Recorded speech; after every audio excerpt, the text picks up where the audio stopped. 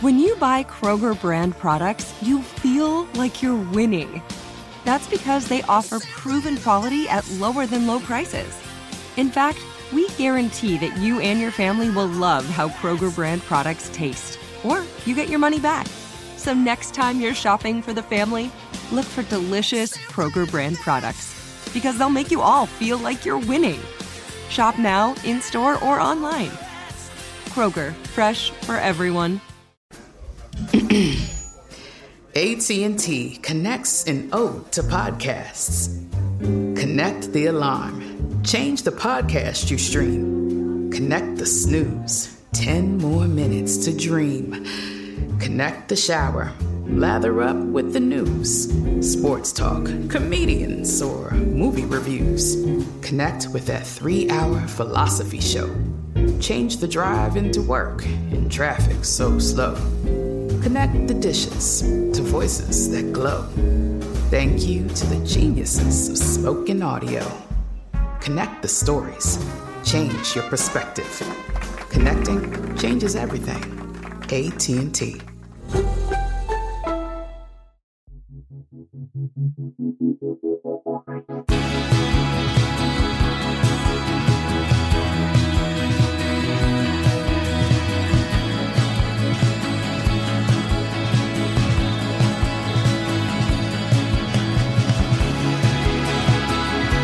Listening to 100 Words or Less with Ray Harkins.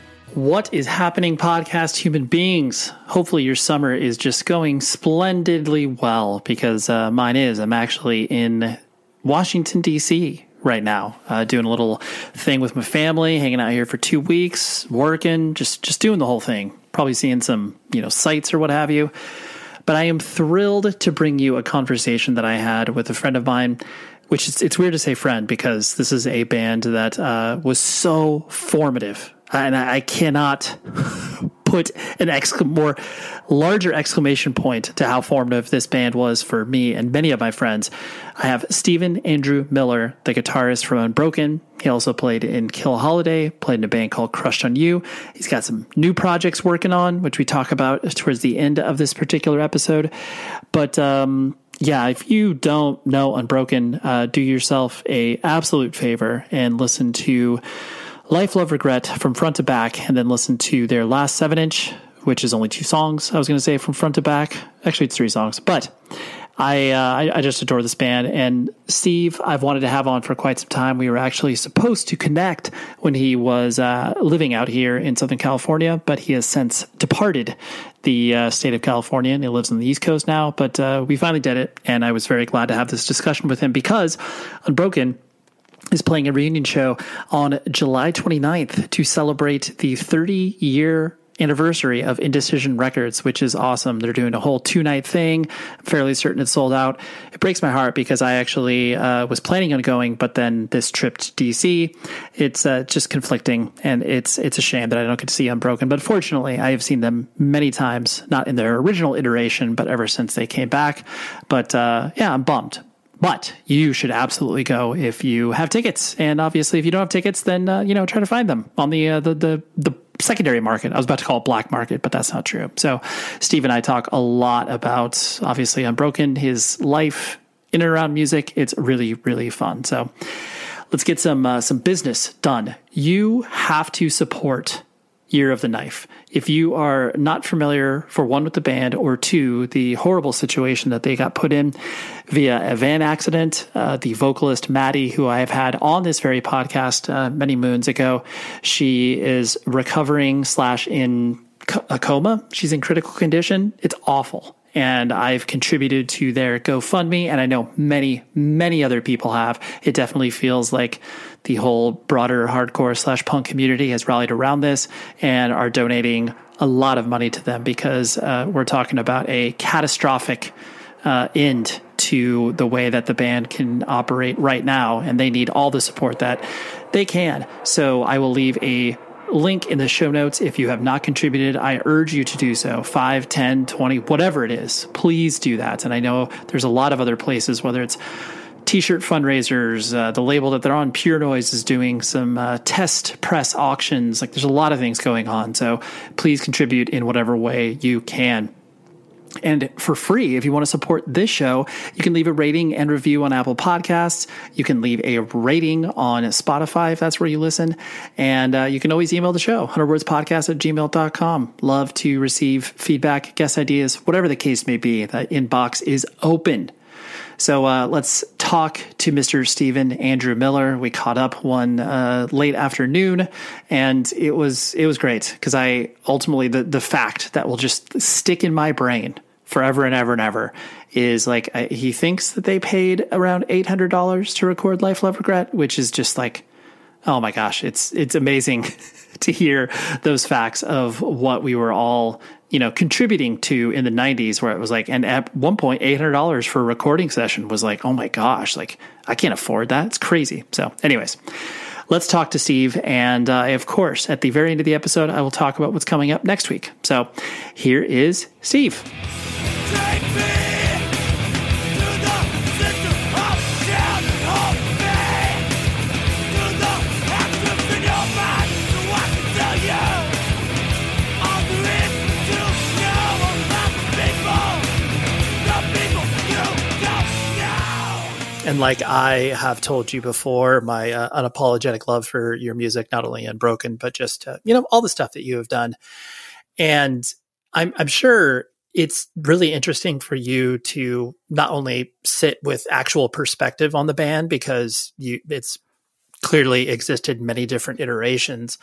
And then when people like myself come to you and are like, oh my gosh, like I love your music and, kind of reflect that back to you. Is it interesting for you to hear that, knowing that like, most of the ways that people interact with your music, especially with Life, Love, Regret, is that, that was clearly not a fun time for any of you. I mean, it was fun creating it, I'm sure, in certain respects, but like you guys were all going through it. So like, is it interesting for you to be like, I'm glad it's resonant? Yeah. I mean, if you want to make this part of the thing, I could explain a little bit of that to absolutely, because there is an answer to that for sure. Which I don't know if you want, I can give it to you now, or if you want to save it for. Yeah, no, absolutely. I would love to hear that right now. Sure, absolutely. So basically, I'm used to it, which sounds very not fair in a sense. I mean, I've heard it so much now to where it's just kind of like, yeah, it's cool. I appreciate it. I'm very respectful of it. But there was a period for a few years after Unbroken, and even right after Kill Holiday, I was very, very turned off by hardcore, and not hardcore as a thing in itself, because I still love the bands that I love, but I was very turned off by the scene. It just wasn't where I wanted to be anymore. And it was turning into something I just hadn't signed up for. It had gone from being punk rock to just brutal and jock, and the music wasn't really anything that resonated with me. So I kind of dipped out of it, and I just played different types of music, hung out with different people. And I think it was probably 2002 or 2003. And someone started talking to me about Unbroken, and they're saying, yeah, it's like cult status. Like people love your band. And I was like, are you serious? Like I just didn't know because even during Kill Holiday time, it wasn't really Unbroken. It didn't have that same thing that it has when we first did the reunion in 2009. The 98 show for Eric was a big deal. And then I thought that was it. That was the end of it, but I didn't know how to really react or respond when people were making such a big deal about it. And it is kind of, I get it. I mean, I'm fanatical about things too. I can understand when you find something that resonates with you and you relate to it and it speaks to you. And I'm very fortunate. I feel very fortunate that we created something that's timeless, that it's something that every year somebody's discovering this, or it's something that somebody says, hey, you should check this out. Or if you like this, you might be into this, Right. But yeah, I mean, it was just crazy to kind of like reintroduce myself to what was current at the time in hardcore and find out that people actually really did care, and to find out all the bands that were existing at that time saying, yeah, you guys were an influence. You guys are the reason we're doing what we're doing, or one of the reasons why they're doing what they were doing. Right. And I'm sure on top of that, kind of dovetailing off that, the idea that because this record was created during such a tumultuous time in all of your lives, like, I mean, everybody kind of at that age obviously has a lot of different things going on. Right. But is that interesting? You know, I know that plays into the resonance of that particular record, but is it also in your head? Is it kind of like, yeah, like I'm really glad that a lot of value was, you know, extracted from it from an artistic perspective, but I can't really explain how hard of a time it was for us. It's crazy though, because I look at it now. I mean, I'm going to be 48 here in a few months. So it's, you know, we recorded that when I was 18. And when you're a teenager, whatever, you know, struggles you're dealing with, they're the size of giant mountains at that time in your life. It's the most extreme thing in the world. Mm-hmm. And I look back at it and I can't really remember what was wrong. I mean, everybody had their own stuff and it was very fair and relevant to them at the time, but I can't look back and say what was, I don't know how to word that, because I'm not trying to discredit anything that anybody else is feeling or even how it was back then. I don't really remember it being as bad as we portray it being, but it doesn't mean that it wasn't, because at the time we were creating that music because of it. But I think now I look at things a lot differently and it doesn't feel the same way. You know, it's kind of like the thing when when you're a parent, your child like falls and hurts himself or something like that. And you're like, come on, get up. It's not that big of a deal. But to him, it's like the most insane thing in the world to be dealing with. And that's kind of what that was like. Like that was, you know, figuring it out. That's the best way I always use to describe it. So we were just figuring it out. We're still kind of, you know, you're developing your identity, you're figuring out who you are. And there's so many things, your first relationships, your schooling, your jobs and your friends. And it's just like that's really what it is. You're just trying to navigate through everything and emotions run high. And it's just it's a learning experience, I suppose. And I mean, it still is, but you know, so case in point, looking back at it, it's like, we definitely had issues. I had issues, but I can't remember what they were at this time. No, totally. And I think that's what is so, even if a person, you know, is just interacting with the music on the record and like not really soaking in any other elements of it, it's that either time capsule of where you guys were at with that, you know, your ages and like your musical tastes and all that sort of stuff. I think to your point, that's why it, you know, sticks to people and it doesn't leave them. It's not just this like transactional record that people, you know, kind of churn through. It's like, no, this is like with me and it, you know, sticks. I think for me too, and this is getting a little personal, but I think right around the time I turned 40, I hit rock bottom, like emotionally. I was just, I was spent. I don't know. It was just a really tough time and I was trying to get help. I drank too much to try and like kind of medicate and that only made it worse. It definitely did not help me at all.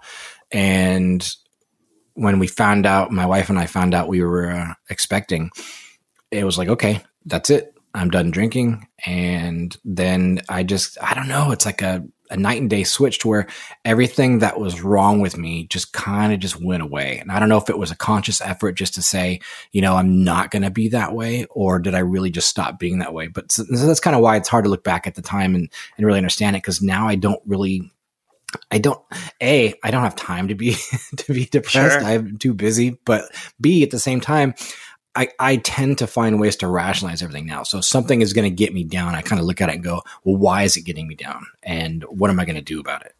And, right. And that's what I do. I mean, we all have stress. We all have, you know, it's, you know, at this stage of life, there's so many things that can really get you down, but it's like this, you know, getting down doesn't change the fact that there's still obstacles I have to deal with. Yeah. Oh, absolutely. And plus, like, as you progress through life, you clearly get more tools in the toolbox to deal with. And, you know, your support system grows larger, even though, you know, at the time, like you're just constantly hanging out with friends and like you're always around people, but no one can really rely on each other too much during that time because, you know, like to your point, like we're all just figuring it out. Like we still are at this age, but then even more so at that age, like no one has any idea what they're doing. There was a line I had in a Kill Holiday song we never recorded in the first version. And it said, what means the world today might not mean a thing tomorrow. Right. And I think maybe I knew then, maybe it was like a foreshadow of going, okay, like this is a really big deal right now, but I'll probably get over it. I'll probably move on and this will be so insignificant. It's such a heartbreaker right now, but in a few months or a few days or a few years, I don't know, it just won't even mean a thing.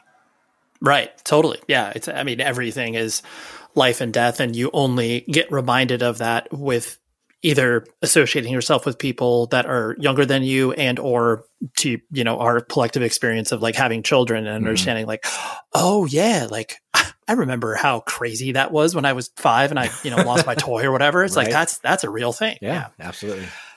And we'll dive more into that a little bit later, but kind of in a sort of linear fashion. I know you were born and raised in San Diego, and, from what I understand, like a very sort of typical upbringing in regards to, mom and dad in the household. Did you have any siblings, or are you an only child? No, I have a sister. She's almost 3 years younger than me.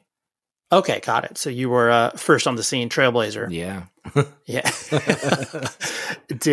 Were you and your sister close as you guys were like living together? Oh, or yeah. Did you grow closer? Yeah. Okay, got it. There was a gap, I think, when I was in high school, she was in junior high. And then even when we never went to school at the same time, because I went to a 3-year junior high and a 3-year high school. So she was a freshman when I was a senior and still at separate schools. So when she was in high school, I was already graduated and I was doing my thing. And I think at that time we probably weren't as close, but then when she got out of school, we definitely grew to be closer.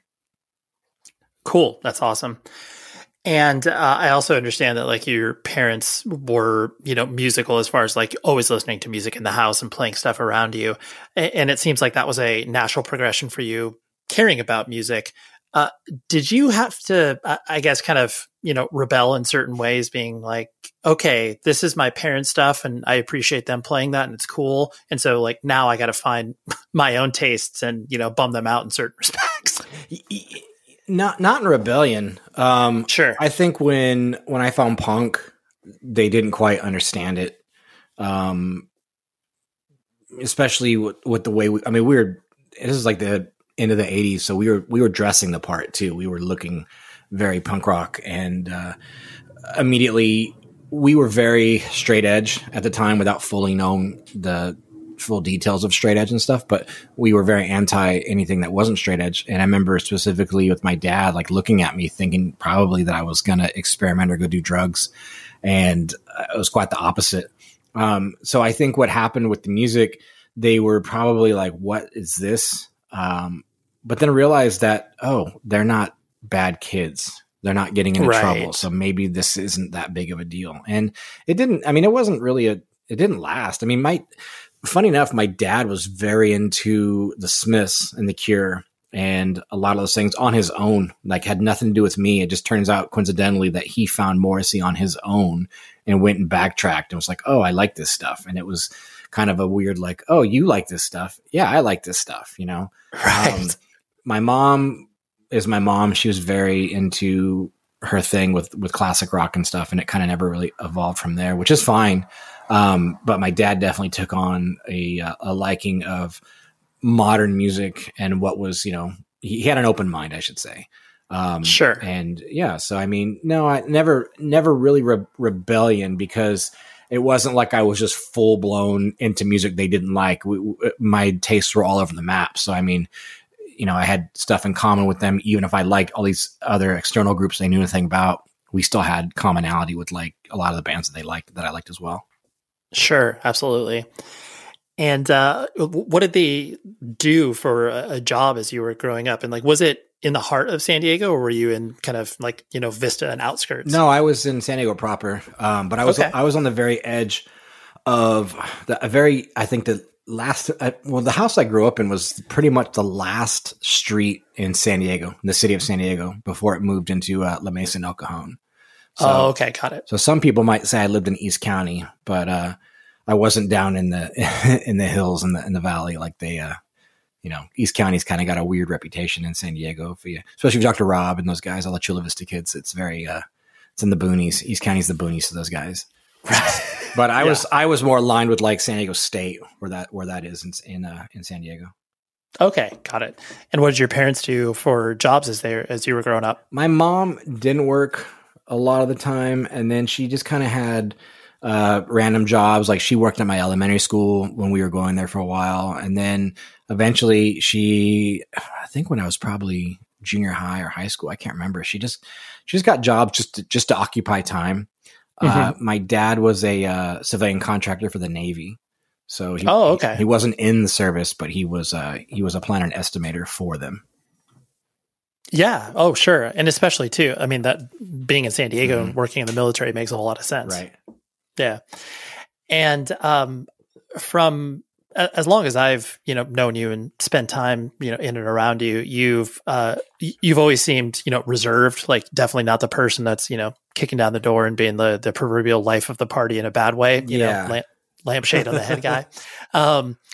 Was that kind of always who you were, or was, certain elements of like, oh, I was more outgoing as a kid and then, whatever, getting into music brought me more out of my shell or whatever? Like what's the journey there? I don't know, because I watch my son who's about to turn 6 and he's reserved and shy.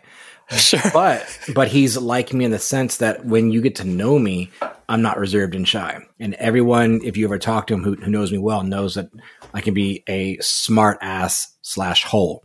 I can be very sarcastic. I could pick on you just the same. I've got the same sense of humor as a lot of other people. I'm just kind of like, pick my windows, pick my battles when I, or if I'm comfortable. But yeah, I'm not gonna walk into any room and try and dominate it. But if something is there and I see an opportunity, I kind of take it. But yeah, I don't know how I was as a kid. It's something I actually want to ask my mom because of watching my son going, okay, because when he's in school or he's in public, he's very respectful. He's very polite. He's also very quiet. He definitely will nudge up to me, in the public space. But we get home, he'll run around with his pants down and say the word butthole and do everything he can to make you laugh. He's always trying to make you laugh. So, which in a way is a lot like me too. I'm definitely one who would run around with their pants down and say funny things to you and try and get you laugh as well. So. Right. Yeah. Apples and trees. That's the way I always say it. Apples and trees. Like that must be where I was. So that's what I looked like when I was a kid. That's kind of what I wonder. Our friends at Rockabilly.com want you to know that you can get an awesome discount on all of their officially licensed merch by using this promo code 100 words or less. If you have not looked at what Rockabilia has to offer, you go to their website. And, they have a whole line of Slipknot merch they've recently done. They have a really cool Ozzy Osbourne split shirt with Todd McFarlane, I think. I realize I'm like operating off of knowledge when I, read Spawn as a, early teenager. But, legendary comic book artist. He did the art for it. Regardless, Rockabilly.com is the place where you can find all of those pieces of merch, plus like 499,000 other items that are all officially licensed. It ships from the Midwest here in the United States of America, and fast and friendly. Customer service is top shelf. I just love supporting this company, and I appreciate all of the support they've given this show. So again, go to rockabilly.com, use the promo code 100 words or less. It will give you a nice 10% discount, and then you'll ride off in the sunset with a great piece of merch. Thank you very much, Rockabilia. And would you classify yourself as kind of, I don't know, like, an outdoor kid, into video games? Like, where'd you find yourself spending time as you were, in elementary school and, maybe going into junior high? I think at that time you're a mixture of everything because it's the 80s. And sure.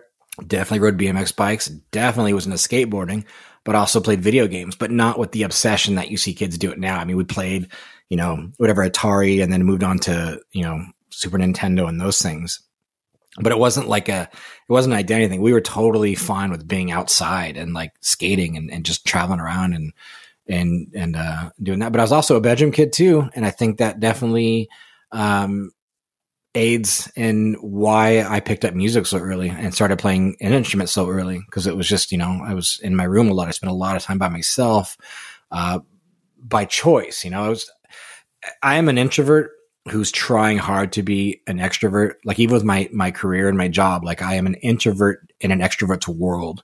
And sometimes it's very hard to do that. And that's that was me as a kid. I'm still shy. Like afraid to use the phone or, don't want to talk to people. Try fronting a band when you don't want to talk.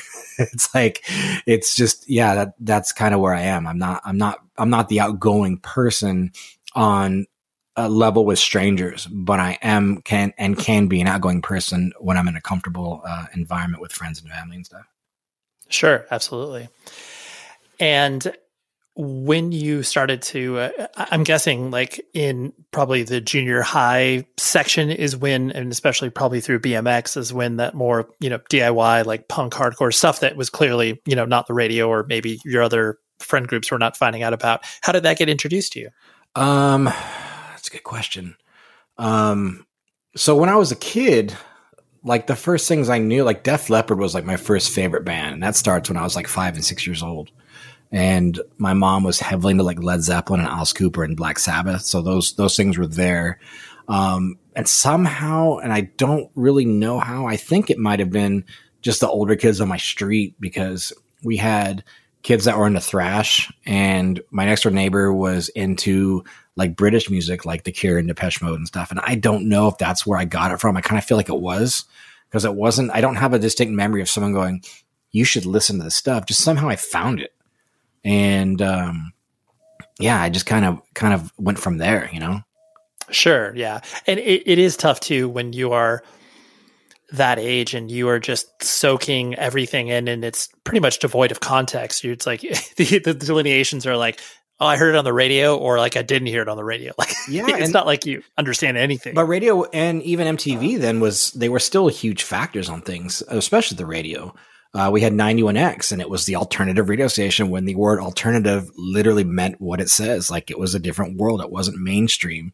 None of those things were, top 40 by any means. And a lot of those bands were not necessarily on daytime MTV. It wasn't something, that everybody knew about. There was probably a time in your life you could say something about a band and people would be like, what?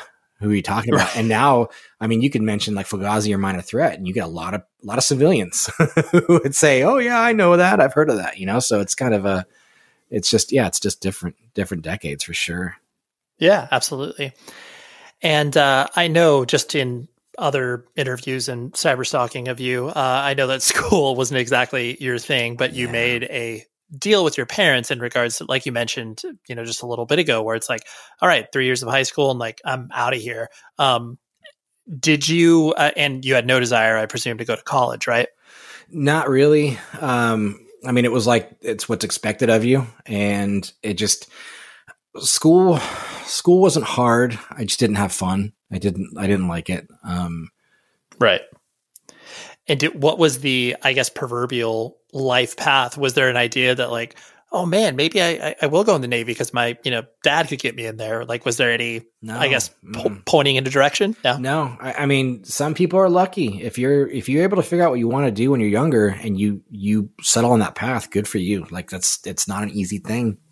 We as people change our minds all the time. So it's so hard to think of something when you're like 16 and 17 and go, yep, that's my career path, Right. And then stick with it. That's a commitment. And, I don't think anybody at that age is really prepared to make that kind of commitment. And I wasn't. People go to college because they think they have to. It's weird when you're experienced or when you're exposed to counterculture, you don't look at what's expected of you as the path you're supposed to go by going to school, going to college, marriage, kids, job, career. Like that's what normal people do. And I'm not saying that's a bad thing, right? But people who didn't live like we did, where, punk rock and hardcore and a different circle of friends and different political values and ideals. And, think about being a kid in high school when you declare, I don't eat animals and I don't drink. You're automatically that makes you like an outcast. You're automatically not normal. People don't understand that. And so when you have alternative views like that, you don't look at life as, straight on and go, oh, there's, this is the blueprint and this is what I have to follow. So no, I had no idea what I was going to do. I didn't know for years. I still don't know. I mean, sure. Every scenario I've been in, is just the way it naturally evolved, Yeah. A lot of people are that way. I think, whatever you do for a career in general, people, you kind of just fall into it. I think, some people prepare, some people plan, some people go to school for it, and other people just kind of end up where they land where they end up, Yeah. Oh no. Yeah. You're totally right. And, I know that you started bands you started to play like in whatever the high school age, and nothing, officially got off the ground really until, Unbroken was probably what you would ostensibly call your first quote unquote serious band, I imagine. Yeah. I started playing guitar when I was 8, and in junior high, we messed around a lot. Me, Todd, and Eric, especially, and Cliff, who was the first guitar player in Struggle. And we were trying to just figure it out from being like punks and goths and all that, being in the Smiths and whatnot, and trying to do like those kind of bands and loving the Sex Pistols too. And then it kind of just evolved. So yeah, by the time high school hit, was doing Unbroken. And then I also played in this band called Julia at the same time. Oh yeah. During high school times. And so, yeah, it's kind of both happening at the same time. Right. Especially too, because like Julia was definitely one of those bands too, where, San Diego, and I'm sure that you were aware of how diverse of a scene it was, where it was like so much going on, where it's like all of the, foundations that were being laid for, metallic hardcore, emo, indie rock, whatever, rock, like so much was happening. But, at that time you were just playing it because of the sort of instinct that was happening. It was just normal.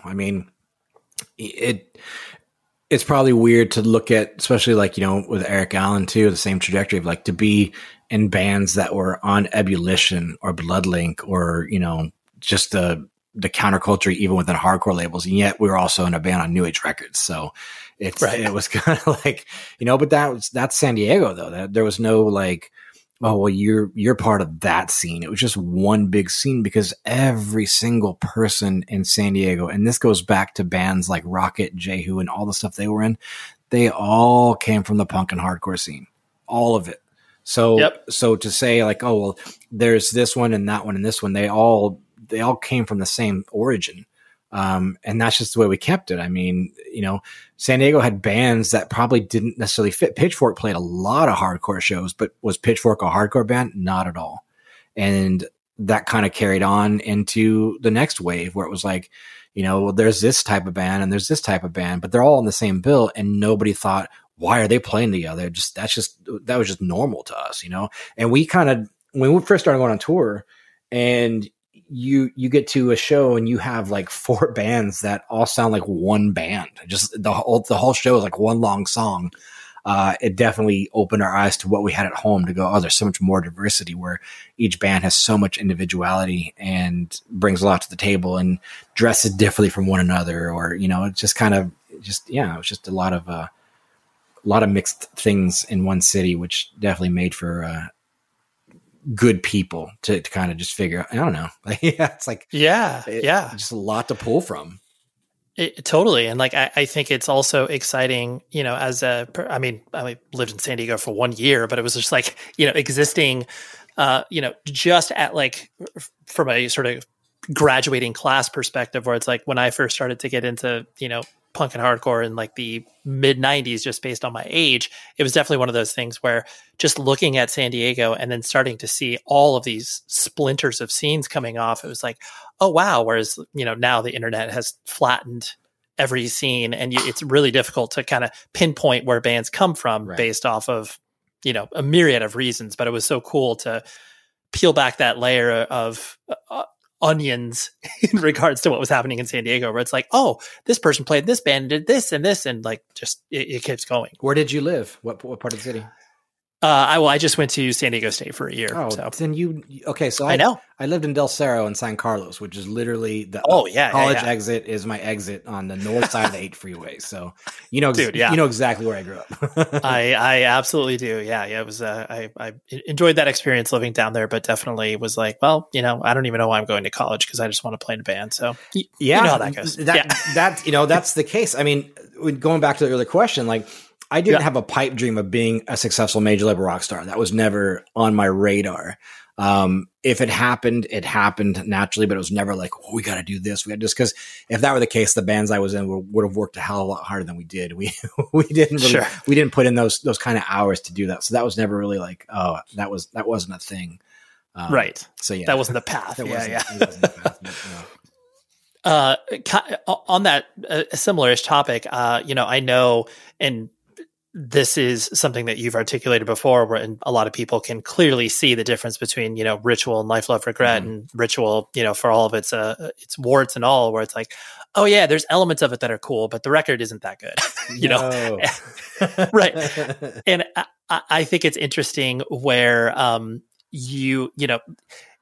when you start to get into a band and you start to listen to records just because like, it's like, oh wow, I like this thing. So I'll go backwards, or maybe they have a 7-inch and you just are like, oh, this isn't as good as the other one. And you can't really pinpoint why, but you're just like, I don't like this as much as the other one. Yeah, I can pinpoint why. Right. I'm sure you can, but I know there wasn't really a question contained in that, but just the idea that you can honestly look at a record and be like, oh yeah, like I see what we were trying, but like, it's not that good of a record. Well, a really good example of that would be something like maybe like Radiohead. Like the Pablo Honey record is a good record. It's got a couple songs on it that are really good, but is it the Bends or is it OK Computer and is it Kid A? Like that's evolution. That's where like, so if you were to get into them, say like an OK Computer, and you start working backwards and you get to Pablo Honey, you're like, I don't really hear what I was attracted to with this band, but there's a couple songs, you know what I mean? Yep. And there's a million bands like that. That was just the first example that came to mind to where, Oh, you mean you're not comparing Unbroken to Radiohead? No, I'm just kidding. I'm joking. Yeah. Something that I always found really interesting about what you guys did too, especially with the, aesthetic of the band, not even just the way that you guys are dressing, because obviously a lot of that, has been spoken about where it's like, oh, you guys look like greasers. It's wild.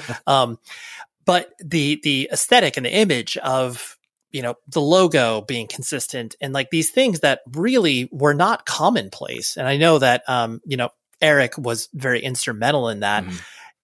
Do you was that just basically his idea and he ran with it and everybody was, obviously stoked to do it? Cause I was like, oh, that's a good idea. Like, yeah, but I don't know. I feel like that is really, really uncommon and very difficult for bands to do, even in 2023, let alone, 1993. Eric was very, he was ahead of his time in the sense that he kind of always had a vision, but even there's times I don't think he even understood it himself.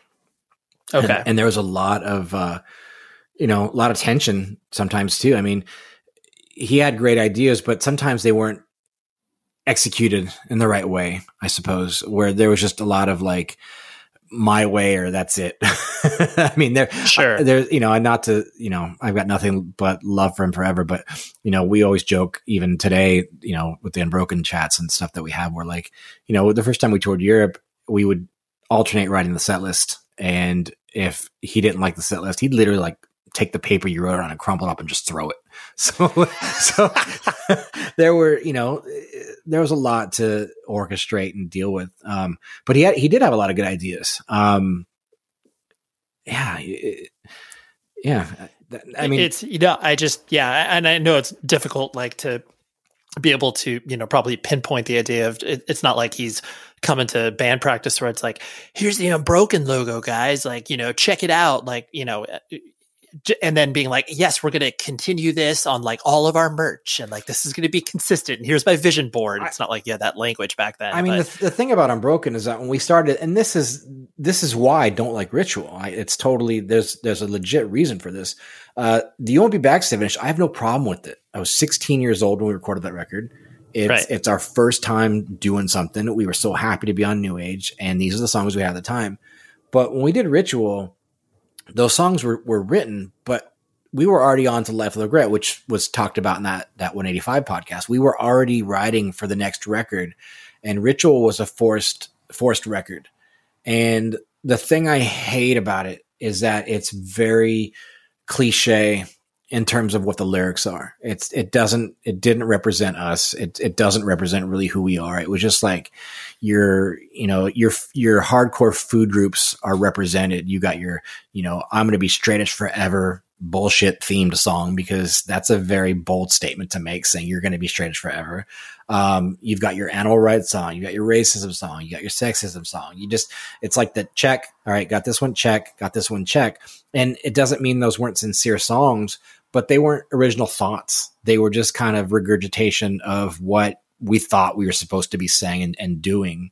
And that's why I think Life of Regret was so instrumental in getting away from that. I think that's the relationship that people might have with it, is that, oh, wait, we can talk about something else. We can talk about ourselves, or we can talk about how we're feeling, and not write songs that are about unity and I'm going to be straight edge forever. And just like I said, the topics that have been covered already, clearly covered. And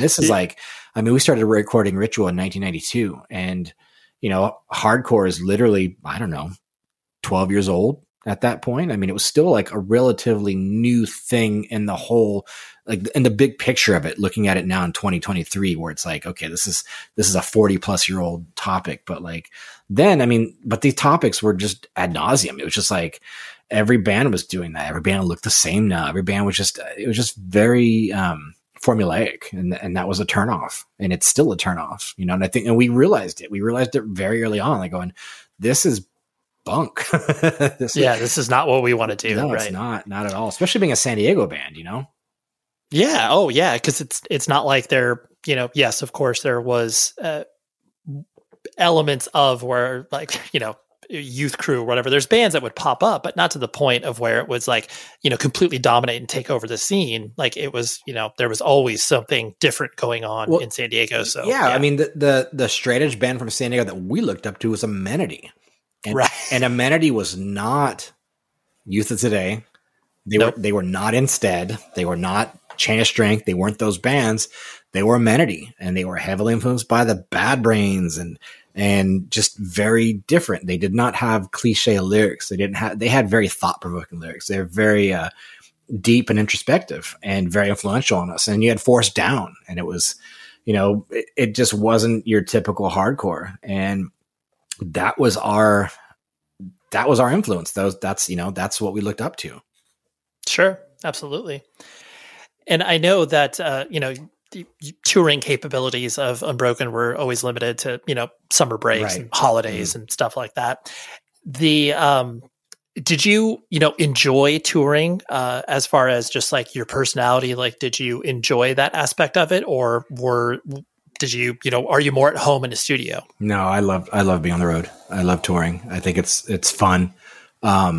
It's probably one of the things in life I still miss. Like, it would be so much. I mean, I wouldn't do it now. It's not possible, but just traveling and just seeing different places and different shows and meeting different people. I mean, this, and it's relatable to all of us in the scene, but like the relationships and people you've met, you can judge us by your social media friends. Like how many people you've met from being in a band that's traveled around, that you've built friendships with, that are like 20 and 30 years old at this point. It's like that's from touring. That's the relationship of, being in a band and going to different cities and then coming back the next year and seeing the same faces and all that stuff. So yeah, I definitely love touring. I like being in the studio because I like making music, but what I remember most about being in bands, just shows, just being the live aspect of things. Let us talk about our friends at evilgreed.net. They are an amazing web store solution for record labels and bands all alike. But what does that mean to you as the end user? You go to their website, you can buy stuff from there, vinyl, shirts, sweatshirts, whatever it is you're into, they got it. But I want you to use this discount code, and that gets you 10% off of your entire order, 100 words. And what is cool about Evil Greed is that they kind of act like a record label, where they have a very specific point of view. If you're talking about anything artistic / heavy, that is what they traffic in. Like, they just launched a store from, I would say, legendary black metal artist Lamp of Murmur. They also have a ton of stuff from Blood Incantation, Brutus, one of my favorite bands, Nails, Power Trip, 200 Stab Wounds. And they work with a ton of other cool labels like Triple B Records, Maggot Stomp, Closed Casket Activities. I love what they do. And I was able to hang out with them, a couple weeks back, and just hearing how many employees they have, hearing how the company has grown, and they love this partnership. And it warms my soul, because you, the end user, get to benefit in the same way that I benefit from talking about a cool company. So it's great. Use the promo code 100 words. They ship from Berlin, Germany, because that's where their office is located. But the cool thing about it is that the exchange rates are in our favor and they get stuff out to you very, very fast. Like I've ordered from them before, and here in California, I've gotten the order in like a week. It's spectacular. So no fear there whatsoever. So go to evilgreed.net, use the promo code 100 words for 10% off your order. Thank you. This show is sponsored by BetterHelp. We all carry around different things that stress us out, right? Like maybe it's something really, really small, like, man, that parking space, it's always taken. And I wish that I would be able to like get it instead of, this person that maybe, isn't the most courteous and considerate. I know that's something very random, but it's true. We all experience different things throughout the day that trigger us in so many different ways. And there are many times where I have been like, I wish that I had a spot or a repository for me to, get this stuff off of my chest. Because if you bottle it up, that is no bueno. And then all of a sudden you explode on a coworker or a friend or a family member being like, the parking spot. And people are like, what are you talking about? That is where therapy comes in. And I love working with BetterHelp because I'm a huge advocate for therapy, broadly speaking. So if you're thinking of starting therapy, please give BetterHelp a try. It is so easy because it's entirely online. It's designed to be convenient, flexible, and suited to your schedule. All you do is fill out a brief questionnaire, and then you get matched with a licensed therapist. And if you are not vibing with the therapist for any reason, you can switch it out at no additional charge. Get things off of your chest with BetterHelp. So visit betterhelp.com/Ray today to get 10% off of your first month. That's betterhelp.com/Ray. Evil Greed. Kind of on that same tip, the idea of when you yourself start to notice people paying attention to the band, even if it's like whatever, someone, hey, our friend is not singing, like, someone up front is like that we don't know is singing along to our songs. Like, when did you kind of feel some momentum with, Unbroken? Was it, when you had the opportunity to go over to Europe, or was there other moments that stick out in your head when I bring that up? No, I think after Life of Regret had come out, I think it started to really resonate, and it became, the shows in San Diego were a little bit better. And then we had a good following up in Orange County too. And those kids would come down and see us play, and they're very fanatical and into it. And it was it was bigger, but I wouldn't say that was like big by like standards of the time. I mean, we were not a victory band. We weren't playing these big clubs or doing these like nice tours. We were still keeping it, not underground by any means, but I mean, like, it just, we weren't mainstream inside the underground. We were still kind of, grassrooting it. It was a different level. Yeah, for sure. And, so yeah, I mean, I've said this numerous times, but like, Unbroken is bigger in its death than it was in its life. That's a fact. So the first time we toured 93, people did not get us. The second time we toured 94, people kind of listened or paid attention maybe, but they still didn't fully get us.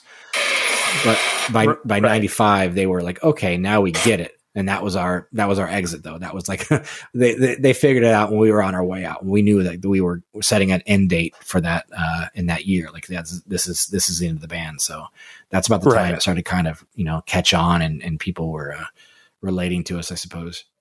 Sure. And I've heard, various numbers or length of time in regards to your actual recording of Life, Love, Regret. And I know it was done at double time. That was literally the reason why Taken recorded at double time as well, besides Blink 182 recording there as well. Right.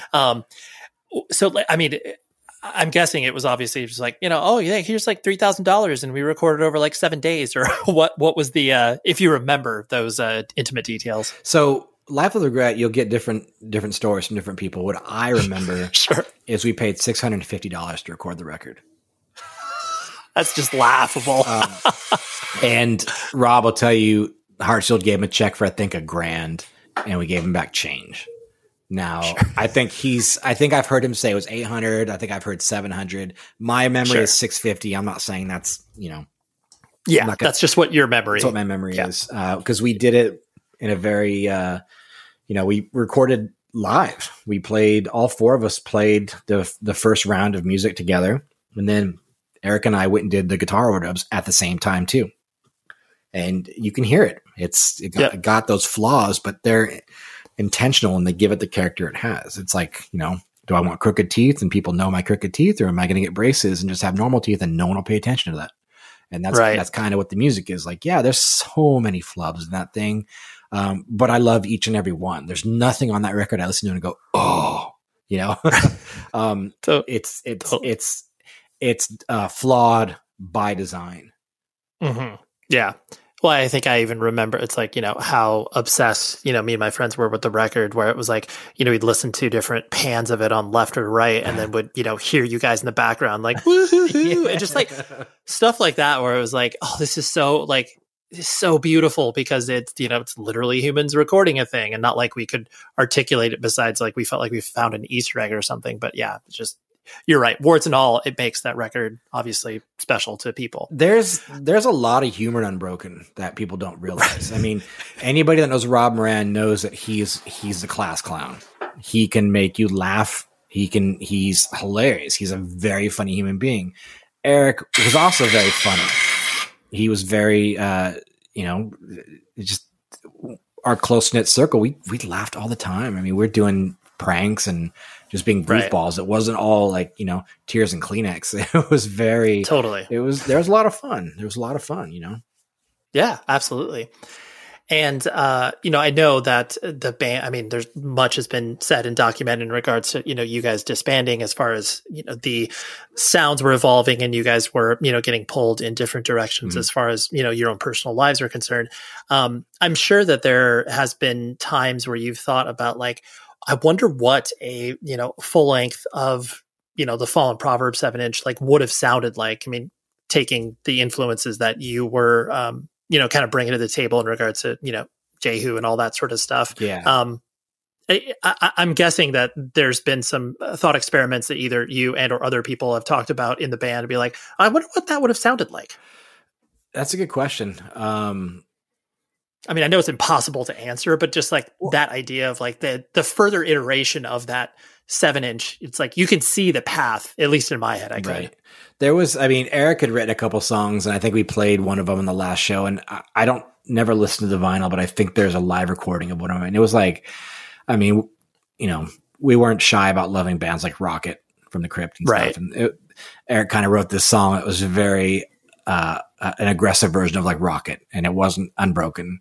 I think the Jehu aspect of it probably would have fit better. When I wrote Fallen Proverb, the intro on guitar is me straight up lifting the idea of the very first song on the first Jehu record. That was like a very huge influence. But the thing about us is that, yeah, we were playing metallic sounds, especially Life of the Regret. I think we kind of got away from it with the last 2 7-inches, but we were still very punk influenced and noise and chaos. And San Diego was, it's where our hearts are, so it's gonna find its way into the sound. And I think that's kind of what was happening. And I don't know. I mean, we didn't spend enough time together to really think about how if we were going to do a second LP, what it would be like, or if we were going to keep going with the songs. I think we just kind of knew there was an end date, and that was the end of it. Because the thing about Unbroken is it was, going back to me being in Julia, like Julia was my main band. Unbroken literally could be considered like my side project. Right. Because like you said earlier, we played vacations. We weren't a band that played, 12 months out of the year. We played 3 months out of the year. And some of that was just touring. And same with Eric. I mean, Eric was in Struggle and he was in Swing Kids. And, those were like the main bands. It was so, right. To look at Unbroken as like a full-time vehicle was just, it wasn't on anyone's agenda. It was very, very sporadic. Yeah. Oh, absolutely. And I know that kind of like what you were articulating at the beginning of our chat, where you've been able to do more with Unbroken than, you ever would have anticipated in regards to, like you said, the way that people react to your music now, some, 20, 30 years later. What, shows stick out to you, like, since you have done, many different iterations of, whether it's, playing festivals and going over to Japan, going over to, the UK, like all of those places that you were able to, or actually, no, you guys didn't go to Japan, right? No, we you did. did. You Yeah, did. we did. Yeah. We did. So yeah, what sticks out to you when I kind of bring that up of just the, places that you never thought you would be? That right there. Okay. All of them. I'm at places I never thought I would be. There was a lot of, obviously shows in the US and shows in Europe where, we've been to Europe, between me, Todd and Rob, especially doing bands after Unbroken, we've been to Europe a handful of times each, touring. And so that was, nothing new, but like, yeah, we got to go to South America. We got to go to Japan, and do, go to those places that we didn't think would happen. But then there was, the magnitude of the shows, I think was crazy. I mean, Rob and I, we didn't have a very tight knit relationship after Unbroken. None of us did. I think we kind of just, me, Todd, and Eric kept our friendship going. But Dave, we lost contact. Rob, we just kind of just had separate lives. And throughout the early 2000s, people would kind of bring up, like, are you guys going to play again? Would you play again? And I said no every single time. And right. Rob on his own told everyone no. And it was the Burning Fight show that we were asked to play, and I still said no. And Rob still said no. Right. And we were swindled, we were tricked, because I jokingly said, if Undertow plays, we'll play. And there was a verbal agreement that Undertow would play Burning Fight. I was like, fuck. So whoops. Damn it. I literally had to ask somebody for Rob's phone number. I didn't have it, and say, hey, let's talk. And we talked, and we're like, yeah, no, we're not doing it. we both did the pros and cons, and we both found, value in each, and we still said, no, we're not going to do it. And then the Undertow thing was there, and it was like, okay, we'll do it. And then they backed out. And at that point we committed to it. But I did not, if you were to ask me, a 2-day thing at the Metro in Chicago, and we're the headliner on night 2, we're going to close it out. Like, I didn't think that would be real. I didn't think that was going to be the caliber of the show. You know what I mean? Right.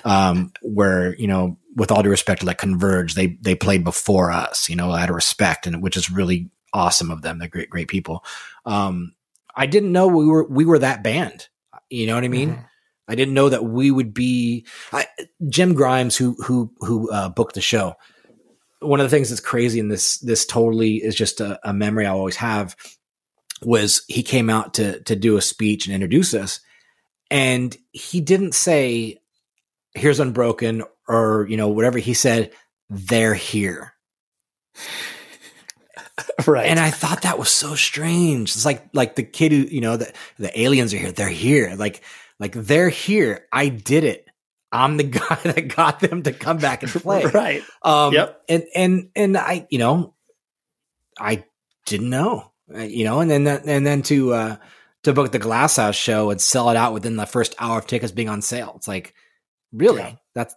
That just happened. Right. I mean, honestly, and this is me just blowing smoke up your butt right now, but just like, I mean, I was fortunate enough to I didn't see you when you guys were originally around, but saw you at the Eric Allen show. And then basically, almost was at Burning Fight, all that sort of stuff. The thing that I always took away with, I mean, you guys could have sounded like absolute dog crap, and I probably would have been like, it doesn't matter. This is so good. But like, you took the assignment seriously. And I know that sounds like stupid to say, because now bands, like, every band is reunited and played shows and whatever. But like, you didn't have to like take it as seriously as you guys did, but you did. And I think that that's what, really resonated. And also the fact that, whether or not you were, extremely active in playing in bands, you guys were all active, and playing shows and doing stuff. And I think that makes a huge difference. Yeah. I mean, I play guitar every day. I've been playing every day. I was joking with the Unbroken group text that we have, like saying, I don't think I'm going to practice the songs till I get to San Diego. And it's not because I need to warm up on guitar. I'm fresh on guitar. The Unbroken songs, I don't have to think about them. I can play them anytime, anywhere. Like they're right. I don't have to focus and relearn. They're just there. I will always know how to play those songs. And that was kind of the sarcasm going, I'm just going to show up and play. I'm just going to get to San Diego. We'll have our first rehearsal. And that will be the first time that I play these songs, because I'm going to play them without thinking. They're just going to come right out. They're that natural and a part of who I am that it will be completely normal for me to play them like I'm speaking the English language to you right now. It just comes, It just comes out. There's no premeditated statement. They just flow right out of me. Yep. Yeah. And that's the band. Yeah, totally. And on that point too, like you were mentioning, the fact that, you still were really active with music, obviously after Unbroken with, Kill Holiday, Crush on You. And like even though, like you said, there were many years where you were just like, kind of nascent and you were really paying attention to either what was happening, within the quote unquote scene or what have you. And now that you have obviously, dipped back in and, done a lot of things and still create music, what keeps you connected? Like, cause I mean, clearly like you don't need to, like there are other things that are very fulfilling in your life, but what keeps you, I guess, moving on with, the music creation and playing in bands and all that sort of stuff? I have to, I mean, I write songs. I'm a songwriter and I make up shit every time I pick up a guitar. It doesn't mean they're going to be songs you'll hear, but I'm always creating something. And I think there's a few different levels of people who play music. And I think there are those who can hold an instrument and make it make sounds. And then there's people who can craft things, and I look at myself in some way, and not to have a big head. It's, this isn't like a pretentious thing. I'm not trying to be that way, but like I am a song composer where I write everything. I hear songs when I'm playing guitar. I don't just hear the guitar that's being played to me. I hear the drums. I hear how the vocals are going to go and the bass parts. Like this is like in my head, I'm already writing the whole thing when I'm first come up with the first few riffs. I have to get that out. That has to be, I have to release it. I have to make it into something. And that's just kind of just the way I'm wired. So yeah, that's what keeps you connected. Yeah. Yeah. So yeah. I guess part of that as well, where when people started to, reflect their, influence on the fact that, the reason that they got into hardcore or whatever was all, kind of rooted in the music that you have been a part of. What were some of the, I guess, like unexpected places or, people sharing their experiences with you that you were just like, what? Like, whether it's a specific, band, I mean, you don't have to, name anybody if you don't want to, but just like those places where things echoed back to you that you never thought would ever happen. I think that would have to be with just being overseas, or going to, especially South America. Those kids are extremely passionate, and not to say that anybody else is not. But you look at certain countries and think like, how the fuck did my music get there? Sure. My wife makes fun of me all the time. She goes, internationally famous Stephen Andrew Miller, because Sure. I can literally say to somebody, people all over the world listen to music I've written. But it's not like people all over the world listen to music like, with this bravado. It's just like, holy shit, I've done something that somebody, fuck. When you look at doing music, you look at starting bands, you have an agenda, maybe you might have some expectation, but you don't really know where it's going to go. And it's almost like a lottery ticket. And the fact that like you've done something that, especially in your teens, you're making music, and then you find that it gets released and people all over the country and then in other countries start to dig it and relate to it and love it. It's still mind blowing. It's insane. Like, and you wouldn't, without social media, you wouldn't know to the extent that this stuff exists.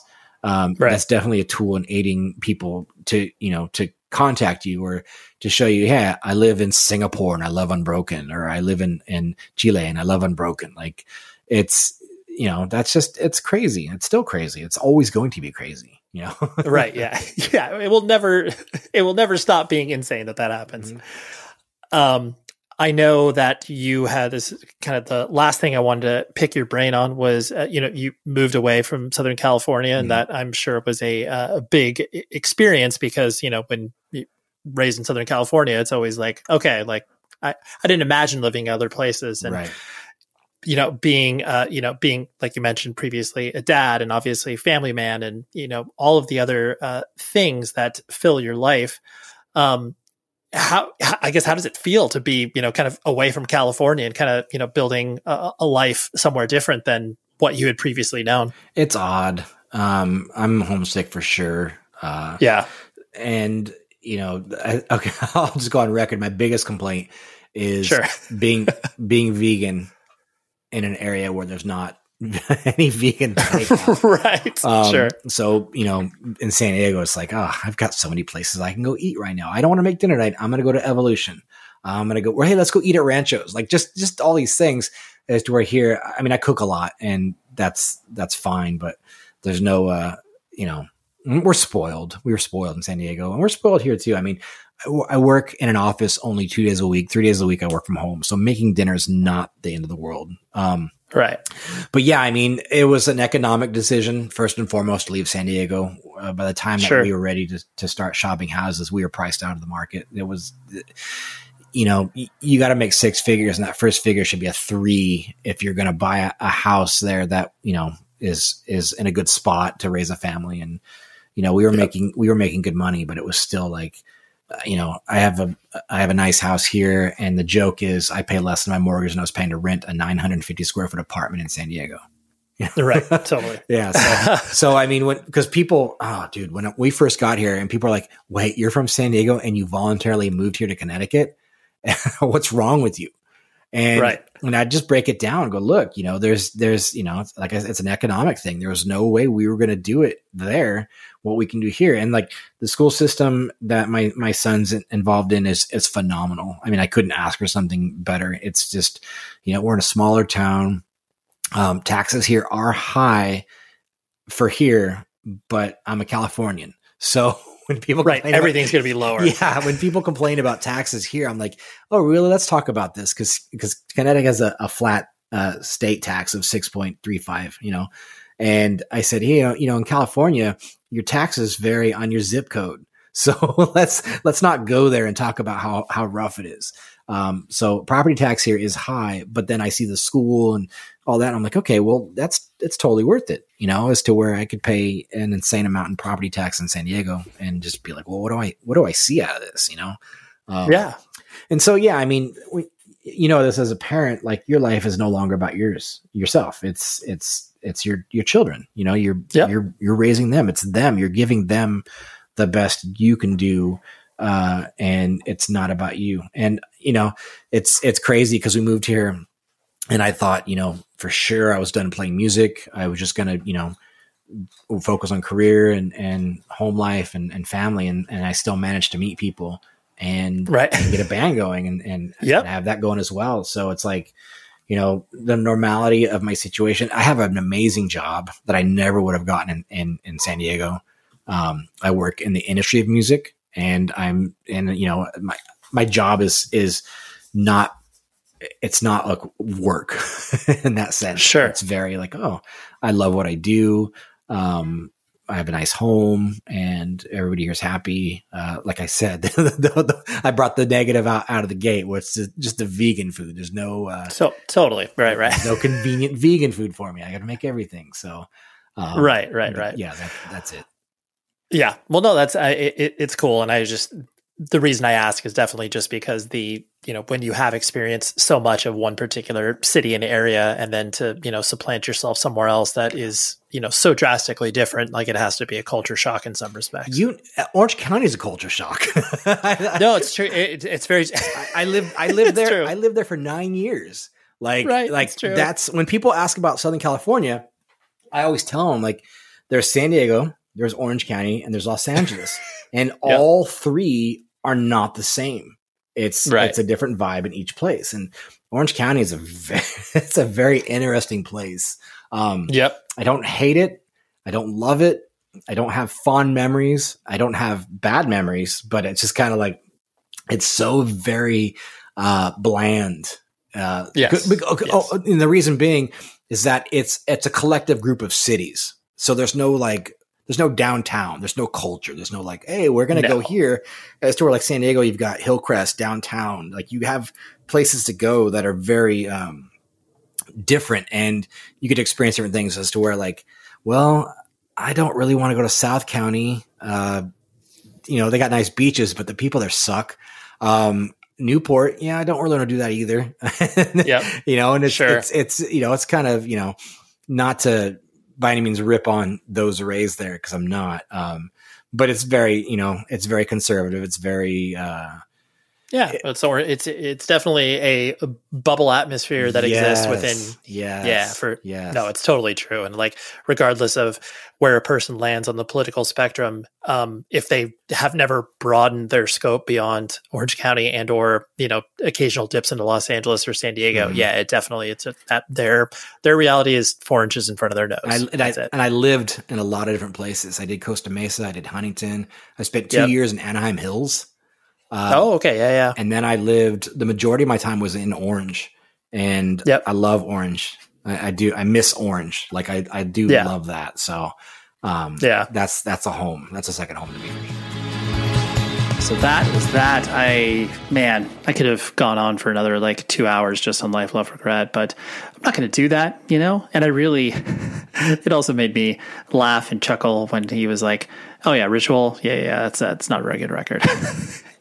I'm like, yeah, you're preaching to the choir. I don't like Ritual either, but Unbroken's one of my favorite bands of all time. It's funny how that can work out, but really, really appreciate Steve hanging out with me. And like I said, you need to listen to Unbroken's entire discography, minus Ritual and maybe the first 7-inch. Everything else they've done is just chef's kiss. Like, well, actually, I can't even describe what's better than Chef's Kiss, but that's what Unbroken is. So, and Steve is just a very prolific musician. He's always working on stuff, and I love to see that because, his fire hasn't been extinguished, and I really enjoy that because I want to be there myself as well.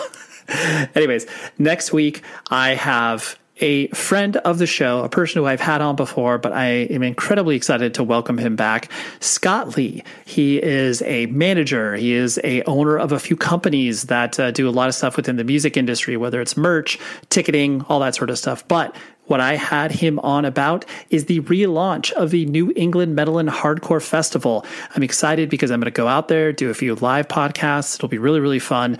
But it's the relaunch of this storied festival in Worcester, Massachusetts. I realized that for a while I was saying Worcester, trying to like act like a Bostonian, and that was not actually how you say it. So regardless, the New England Metal and Hardcore Festival is back in action 2 days, Friday and Saturday, the 17th and 18th of September. So I wanted to pick Scott's brain about it. So that's what we do next week. And until then, please be safe, everybody. The show is sponsored by BetterHelp. Trust me in saying that no matter who you are, mental health challenges can affect you, and how you manage them can make all of the difference. That's why everyone should have access to mental health support that meets them where they are and helps them get through. BetterHelp provides online therapy on your schedule. It's flexible, simple to use, and more affordable than in-person therapy. Connect with a licensed therapist selected just for you. Learn more at betterhelp.com. That's betterhelp.com. It is Ryan here, and I have a question for you. What do you do when you win? Like, are you a fist pumper, a woohooer, a hand clapper, a high fiver? I kind of like the high five, but if you want to hone in on those winning moves, check out Chumba Casino. At ChumbaCasino.com, choose from hundreds of social casino-style games for your chance to redeem serious cash prizes. There are new game releases weekly, plus free daily bonuses, so don't wait. Start having the most fun ever at ChumbaCasino.com. No purchase necessary. VGW. Void where prohibited by law. See terms and conditions. 18+. This is it. We've got an Amex Platinum Pro on our hands, ladies and gentlemen. We haven't seen anyone relax like this before in the Centurion Lounge. Is he connecting to complimentary Wi-Fi? Oh, my! Look at that! He is! And you will not believe where he's going next. The Amex dedicated card member entrance for the win! Unbelievable! When you get travel perks with Amex Platinum, you're part of the action. That's the powerful backing of American Express. Terms apply. Learn more at americanexpress.com/withAmex.